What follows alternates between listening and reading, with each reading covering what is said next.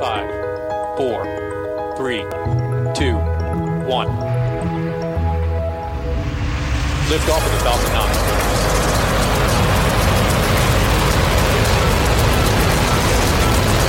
Falcon 9 clear the towers. Hi, I'm Mark Boucher. On this week's episode of the Space Economy Podcast, my guests are Lilac Muller, VP Product Management, and John Moran, VP Marketing of Kymeta. If you're not familiar with Kymeta, the company uses the catchphrase "comms on the move" to describe itself. The company provides mobility connectivity solutions through their Metamaterial technology terminals connected to satellites and cellular networks. Today we'll be talking about the innovations the company has made, the comm services they are now bundling with their terminals, and what adding low Earth constellations will mean for everyone wanting comms on the move. Supporting this interview is Serco Canada. With 40 years' experience in the space sector, Serco offers a full range of operational and engineering services. Through long-standing partnerships like the one Serco enjoys with the European Space Agency, Serco contributes to programs like Copernicus and Onda, supporting open data and user experience. With best-in-class capabilities in Earth observation, Serco offers a wide range of space and ground support from data capture to data handling to data exploitation. For more information on Serco's space capabilities, visit serco.com/NA/Canada. Okay, on to the interview. Welcome to the Space Economy Podcast. Thanks, Mark. Nice to be here. With respect to the Kymeta antenna, which is part of the core of your technology, I had a source from the defense sector that told me the antennas were magical. So, what makes them magical? And can you give us a brief introduction into the technology? Certainly. John, did you want to? Yeah, sure. Why don't I give you a brief introduction into Kymeta first, and then I'll turn it over to Lilac to talk about how magical the technology is. So as you may or may not know, and I know, Mark, you said you've been following us for a while, but your listeners may not know that Kymeta primarily focuses on comms on the move solutions, specifically for military, government, commercial, and public safety workers. Not necessarily in that order, but that's the bulk of it. We're a global company with more than 100 partners around the world, so we don't sell direct to everybody. We have some great partners that help us do that around the world, and it's really important in different parts of the world. We were established in 2012, so it's not like we just got started a couple months ago or a couple years ago. We've been working on this for a while, and actually came out with our first product a few years ago called the Kymeta U7, which really allowed us not only as a first mover in the marketplace, and really to have a competitive differentiation in the marketplace, but really to learn a lot, really to learn about what works, what doesn't, what do our customers really need, what are they asking for, what don't they know to ask for yet. And that was really a big aha moment for us. The comms on the move solution was really not something that a lot of companies had thought about before. It was a lot of comms on the pause, or it was a parabolic dish, or it was a phased array antenna, but it wasn't a lightweight, packable, movable, mount it and go kind of solution that you could put virtually anywhere. That's where Kymeta's sweet spot really is. When we introduced the first product, the U7, in late 2017, we've had hundreds of installations around the world with that U7, which allowed us to really lay the groundwork for, as your source told you, the magical technology that we now call the U8. So that launched in November. Commercially launched in November. And prior to that, we did a beta test with quite a few customers to make sure we were on the right track. With that, let me turn it over to Lilac to tell you all about how that works. Yeah, we're going to talk about the U8 in a little bit. Yeah. So the Kymeta magic, as you call it, has two parts. The first part is due to the technology that we use to drive the electronic beam steering capabilities of the antenna. That's the metamaterials-based holographic beamforming that is based on, frankly, LCD production display technology. So we take the mature technology of the TV, we add magic to it to create a metamaterial and use holographic beamforming to create the beam steering. That's half the magic. The other half of that magic is how we package it in a very robust, very agile product that meets the needs of mobile on-the-move customers. There's a lot of engineering that goes into making that very robust, very user-friendly, designed for vehicles from the ground up. So, John mentioned phased arrays. One of the key advantages of our technology and the magic of that technology is very low power consumption. So if you think about your car, you have many accessories in your car and they all draw on power. If you were to put a phased array antenna on top of your car, it's going to take so much watt out of it that it would drain your battery, it would tax your system. Not our technology. Our technology takes less than 150 watts of power. You can plumb it right into your car. It's native DC. You can connect it right into your battery. We got built-in rail system. It's designed to be mounted on vehicles, and it has a Wi-Fi bubble and, frankly, a cellular system in there so that you can switch between cellular and satellite as you go in and out of various coverage. So we really thought about how do we give the user just connectivity, because that's what they want. They actually don't care about the gee-whiz technology. They just want to be connected to the internet. Yes, that's for sure. Now, I'm going to skip ahead to over one of my questions because you sort of answered part of what I was already looking for. Late last year, when you announced the Kymeta 8U antenna and the Kymeta Connect, and that they were both going to be available to government and commercial customers, can you give a little bit of background on the Kymeta Connect and if any additional information on, let's say, the difference between the Kymeta U8 and the U7? What innovations were made? Sure. Go ahead, Lilac. So let me start. There's two separate questions that you asked. The first one, what is the difference between the U7 and the U8? And then what does Kymeta Connect mean and what does it bring to the table? So let me start with the U7 and the U8. U7 was our first generation technology. It was a regional solution that covered part of the KU band. And when we put it out in the market, we got customer feedback on various challenges from a usability perspective. So, for example, in extremely hot environments, we had some performance degradation that we didn't like as much. The way that the system was integrated wasn't so convenient for car integration. What we did is we took that user feedback along with technological innovations and put that into the U8. So let me be specific. Our antenna interleaves elements for both receive and transmit. It's one aperture that includes both. That's for the U7. For the U8, what we've done, we actually have three apertures overlaid on top of each other. We have RX receive low, receive high, and transmit all in the same aperture. That allows us to cover the full KU band, all 2 gigahertz of the receive band and 750 megahertz of the transmit band.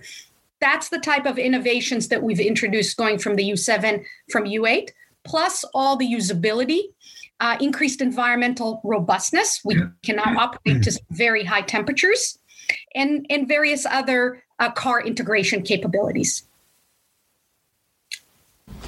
And the Kymeta Connect, the second part? Yeah. John, did you want to take Kymeta Connect or shall I continue? Yeah, we can do it together. So, the first thing to think about when you're talking about a terminal or an antenna or any other satellite service is part of the largest part of the problem was, okay, I have the hardware. Now what? What do I do now? Where do I get my service from? Do I get cellular service? Do I get satellite service? Who do I go to? How much does it cost? How long is it going to take? How long is it good for? All the same kinds of questions that you would ask if you were, in essence, brand new to wireless. Think about if you went into a wireless store and they sold you a handset and said, okay, now go figure out how you want to connect. Right? It would be a nightmare for people. And I'm not just talking about consumers. I'm talking about just customers in general.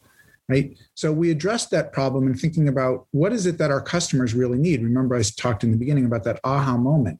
Well, part of that aha moment is how do our customers get connected? The beauty of the U8. The thing that we've done really, really well with the hardware is, as Lilac pointed out, we've made it super easy for it to be plug and play, right? You put it on top of your vehicle, you plug it in, however you're going to plug it in, or you put it in a transportable mode and you turn it on and it just works. Well, imagine if now you turned it on and you had to figure out how you were going to get your service and where that was going to come from. So that makes it not plug and play. So what we did is we combined the cellular and satellite service into Kymeta Connect, along with literally service, like customer service, and put it all together in a package where you can buy your cellular, your satellite service for as little and the hardware all together in one package for as little as $9.99 a month, literally making it as simple as buying a wireless plan if you walked into a mobile phone store. Now, what about remote locations? How much global coverage do you actually have with this? For instance, I've been on 3 expeditions to the high Arctic, 75 degrees north, and it's been difficult. This was 10 years ago was the last time I went, but it was very difficult to get any type of connectivity. So will this work in that kind of remote environment for all these different types of research and research endeavors, or whether it's oil and gas companies, that kind of thing? It will, within the constraints of geosatellites, right? So geosatellites, as you know, are mostly equatorial. And so the antenna will need to, generally speaking, look at in that direction. Of course, all of this changes once LEO and MEO constellations come on board and give us truly global coverage. So we have introduced a product called the U8 Go, which is a transportable case. We're about to introduce it. I guess it's a sneak peek, John. And in that case, there's a pop-up mechanism that allows the antenna to pop up just slightly to get a better look angle at geostationary satellites. It is a challenge in the polar region, or even as high up as Alaska, to see geostationary satellites. That's just the nature of the physics of being able to see the satellite and the look angle from that. We really expect that to open up once LEO and MEO capacity becomes available. Our technology is compatible with that, so it will work with whichever satellite one gets capacity on. The Kymeta Connect program that John just mentioned leverages capacity at GEO, so we are facing some of those look angle challenges. Now, with respect to the addressable market, what marketplace are you after now that you've launched this? I mean, I know you said defense, government, commercial, but is defense at the top of your list? Because I can see all sorts of needs for something like this and wants. Are they at the top of your list? They are pretty close to the top of our list. I would tell you that, emergency response workers, first response, second response workers around the world, and MOD and DOD government / are right at the top of our list. And they are at the top of our list not only because there's a genuine need for it, but they're at the top of our list because in many cases, these units, whether they're, first responders or military, need to what we call arrive ready. And that arrive ready perspective from a comms on the move perspective becomes very, very important. It's very different than, saying we're going to mount this on top of a building for a data center, right? Like you don't need a comms on the move solution to do that. But you do need a comms on the move solution, as an example, if you're talking about, let's say, the U.S. Forest Service in California, where they typically go into many areas where there is no cellular service at all and never was. And because of the recent fires, the towers for radio are all knocked down, which means that those command centers now need to be as much as 20, 30 miles away sometimes from the actual fire. By being able to mount a U8 on top of a command vehicle and drive it right into Fire Central, so to speak, that gives them a very, very unique solution to be able to keep everybody safe, protect property, and keep their firefighters in constant contact with the command center. And secondary markets? Secondary markets are just as you described. So secondary markets are still, is still going to be commercial. we're talking about other things like nearshore maritime and things like that. But really, the primary markets are still first responders and military. All right. Now, and then, of course, like you said, oil and gas and, other commercial markets, rail, things like that. And researchers. Small market, though. Now, pricing. I think I read in some of the marketing materials that a U8 package starts at around just under $1,000. Is that right? Right. That's what I referred to earlier. So with Kymeta Connect, you can get a U8 and all your services for $9.99 a month. $9.99 a month. Now, I can see from a defense perspective that might not be overly expensive, but it isn't cheap. So what's the main factor in the pricing? Is it recovering the investment on the R&D? Is it because the antennas are expensive to make? And of course, satellite data, is that expensive? What's the dynamics here? So if I may address that, there are several factors that drive the price. One is the cost of the capacity. The other one is the cost of some key components. So the satellite modem, because we offer a turnkey solution, the modem isn't cheap. There's certain things that we can drive down the price curve, and certain things that are more of a challenge. Getting bucks at the right price, again, communicating to GEO takes quite a bit of power. Those components are not cheap. And then there's the cost of the terminal itself to go along with the cost of the capacity. We really see a shift happening in the industry where some of the components will naturally go down in price. Some of the components will go down in price as we drive up higher and higher volumes.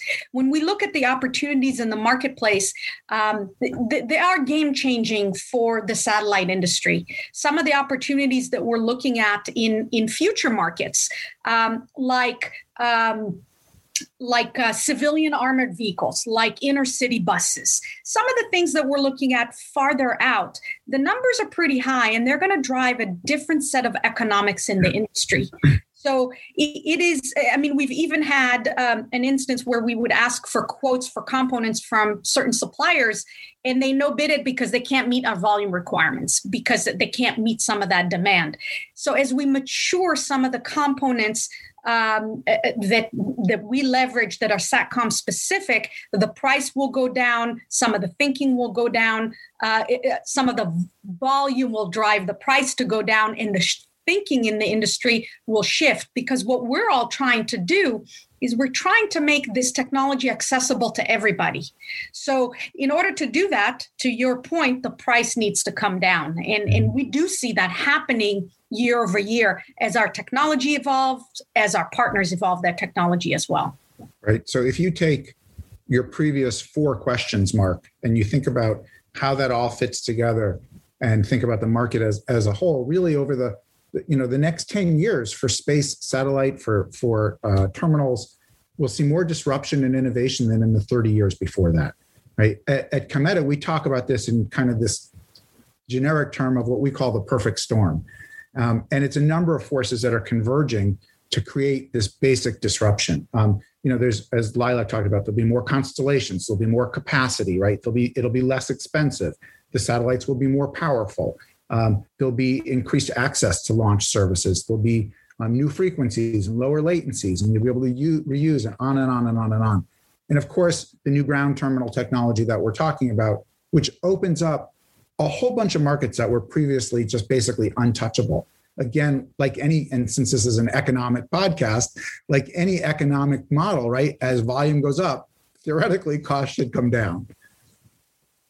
Now, before I get on to some of the forward-looking stuff, I do have one question that's sort of central to this. We're talking about new technology, phased array antennas. We're talking about, people telling me, describing it as magical. You've obviously made some innovations here, but I'm curious as to what the rate of innovation is going forward with the technology that will drive down not just the cost of getting components, but that will drive down the price of the actual terminal itself. Are you seeing that there's going to be innovations that are going to make it possible to really drive down that cost? Mm-hmm. Absolutely. There are many innovations that happen naturally in all hardware development cycles. When you look at, say, smartphones, there are also innovations that shift capabilities from hardware to software. So a good example of that is software-defined radios, which has been a hot topic in the industry as well. So as we shift capabilities to software, the dependence on hardware will go down and the cost of that hardware will go down. Of course, some of that will shift to services revenue as companies look to add value along the chain in different places along the chain.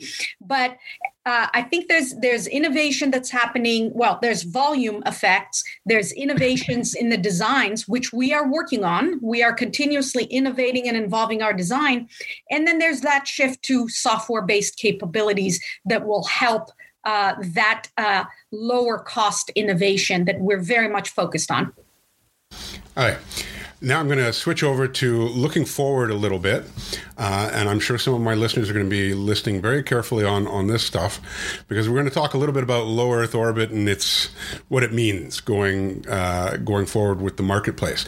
So in December, and I'll start off with this, South Korea's Hanwha Systems invested $30 million into your company, and I understand part of their reasoning was to be ready for low Earth orbit constellations coming online to be able to address that market. So can you tell us why this particular investment was attractive to you? Sure. Well, mostly Hanwha aims to support Kymeta's metamaterial technology and really, to, as you said, to gain a foothold in the LEO market, which we are very, very focused on. It's rapidly growing. We know it's the future, and we know, obviously, we need to be ready for that. With a capital investment, they will be in a good place to take advantage of not only their investment, but the technology that we will develop in across a lot of their verticals and with their customers. So it's a good partnership. All right. So talking a little bit more about low Earth orbit, because part of my audience is Canadian, I've got to ask this question. I read that Kepler Communications was one of your test partners. Correct. How did that go? Go ahead, Lilac. It went very well. They announced testing of that they did on the U7 platform, our first generation platform, and they got pretty incredible results with their test birds, with their satellites. Our engagement continues. We're unfortunately not quite yet ready to announce the next step, but they have really demonstrated what our technology is able to do pretty much with very minimal changes in supporting LEO-based satellites. Because we have a software-defined antenna, we can introduce things like different polarization. So GeoBirds typically operate in linear polarization. The Kepler system works in circular. We can introduce those software changes fairly quickly to make that compatible, and then they can do the test and demonstrates some pretty incredible results. So that engagement is continuing, but that is precisely why the upcoming LEO constellations are so exciting for us, because our technology is inherently compatible with LEO and MEO satellites. Right, and as you probably know, Mark, I think it was last weekend, that SpaceX launched, 10 or 12 more birds for Kepler. So that's exciting for us. Yeah. Yes, they launched 8, and I know that they're launching several more this year. Yeah. Now, how soon? I mean, I'm just trying to... your market right now is very focused, but there is this consumer market that's out there. Is the consumer market of interest to you? I'll start off with that. Absolutely. And I think it goes back to something that Lilac said earlier in a question that you referred to. And, Kymeta's goal eventually is to be able to democratize connectivity for everybody, right? So whether that's in the future for a connected car, or whether that's some other, on top of an Airstream or whatever, certainly the consumer market is important. But as you pointed out, it's not $40 a month, right? So we want to make sure that when we're ready, when the market is ready, we're both in the same place in order to be able to launch it to more mainstream consumer market. That said, we live in the Seattle area. We have lots of friends that have boats here. And when I explain this technology to people who have boats, their first question is, how quickly can I get one for my boat?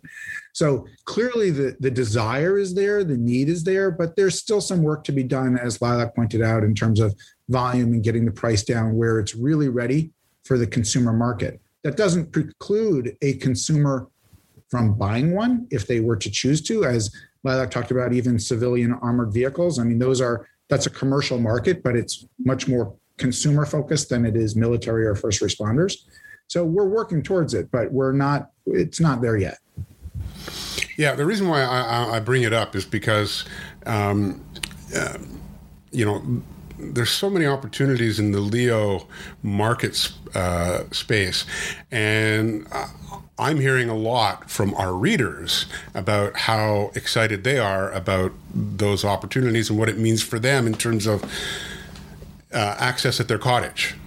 Mm-hmm. Like you said, access on their boat, right? And then there's this whole market of RVers. Yep.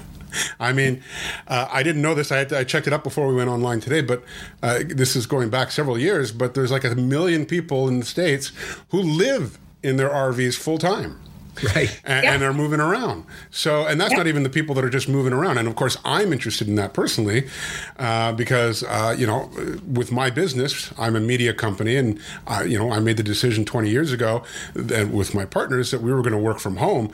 But what part of the thing is that we like to travel around. Well, if I can take that kind of connectivity with me, right, and I can drive, to a park or whatever and work from there and have that kind of connectivity, that to me is exciting, which is why, and as we had discussed pre-interview, I'm going to be testing out the SpaceX Starlink because it's available at this point, at least to people who signed up for the beta.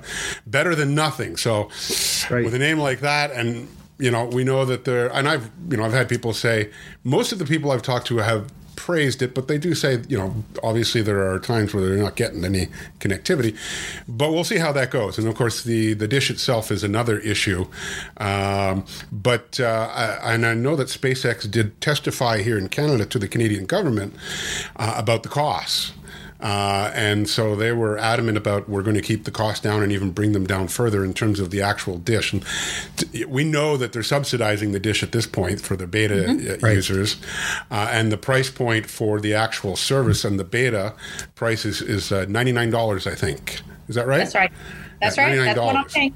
Yes. So anyway, but I'm just, I don't really care who provides it, but I know there's a market there. And this is one of the reasons why I think your technology is fascinating.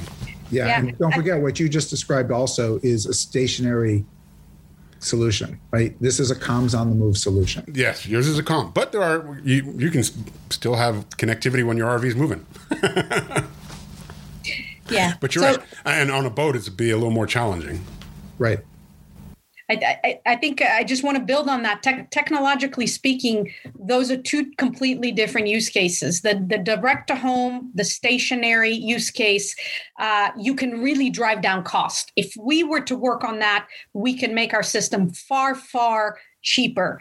It's the mobility aspect that is not only a challenge, but is also an opportunity, because that's the experience that people expect, because that's what they're used to with their cellular devices. So there's the expectation that while you're driving the RV, your kids, if you had any in the back, are on Instagram and TikTok and whatever else they're streaming video, and they just expect that to be the case. So connectivity is expected everywhere, especially on platforms on the move.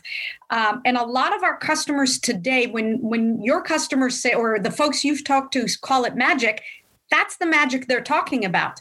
Whether they're on a boat on the water going 40, 50 knots doing donuts, and not breaking the connection, or on a tactical vehicle somewhere running around in all directions and it's just magically connected.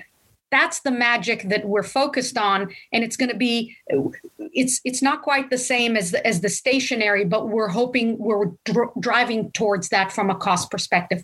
Someday we'll get there. All right. So I got one last question. I don't know if you can answer this or not. You may take a pass. But you've raised a substantial, fair bit amount of money so far. Forgive me if I haven't read this elsewhere, but are there plans to take the company public? That would be a hard pass. Okay. We're a private company. We don't talk about our financials. You know that there was another company today, out of the blue, surprisingly, Astra. I'm not sure if you're familiar with them, Astra Launch, we saw that. who have decided that they're going to do a SPAC, a special purpose acquisition company, to go public on NASDAQ. So, which I find very interesting. But that's another conversation. Okay. Well, I really want to thank you for being on the show and providing our audience an introduction to Kymeta and getting to some of the details of the technology and what it is you're offering and sort of what the future holds. And as you move forward, hopefully we can talk again in the future when you've got some news. Yeah, we'd like that. Thank you. Well, that's a wrap on this episode. Your feedback is very much appreciated. Please use our Twitter channel @TheEconomySpace to contact us or send an email to podcast@spaceq.ca. If the podcast service or app you use offers the opportunity to rate this podcast, we would please ask that you do so. Your review will help others discover our podcast. Thank you.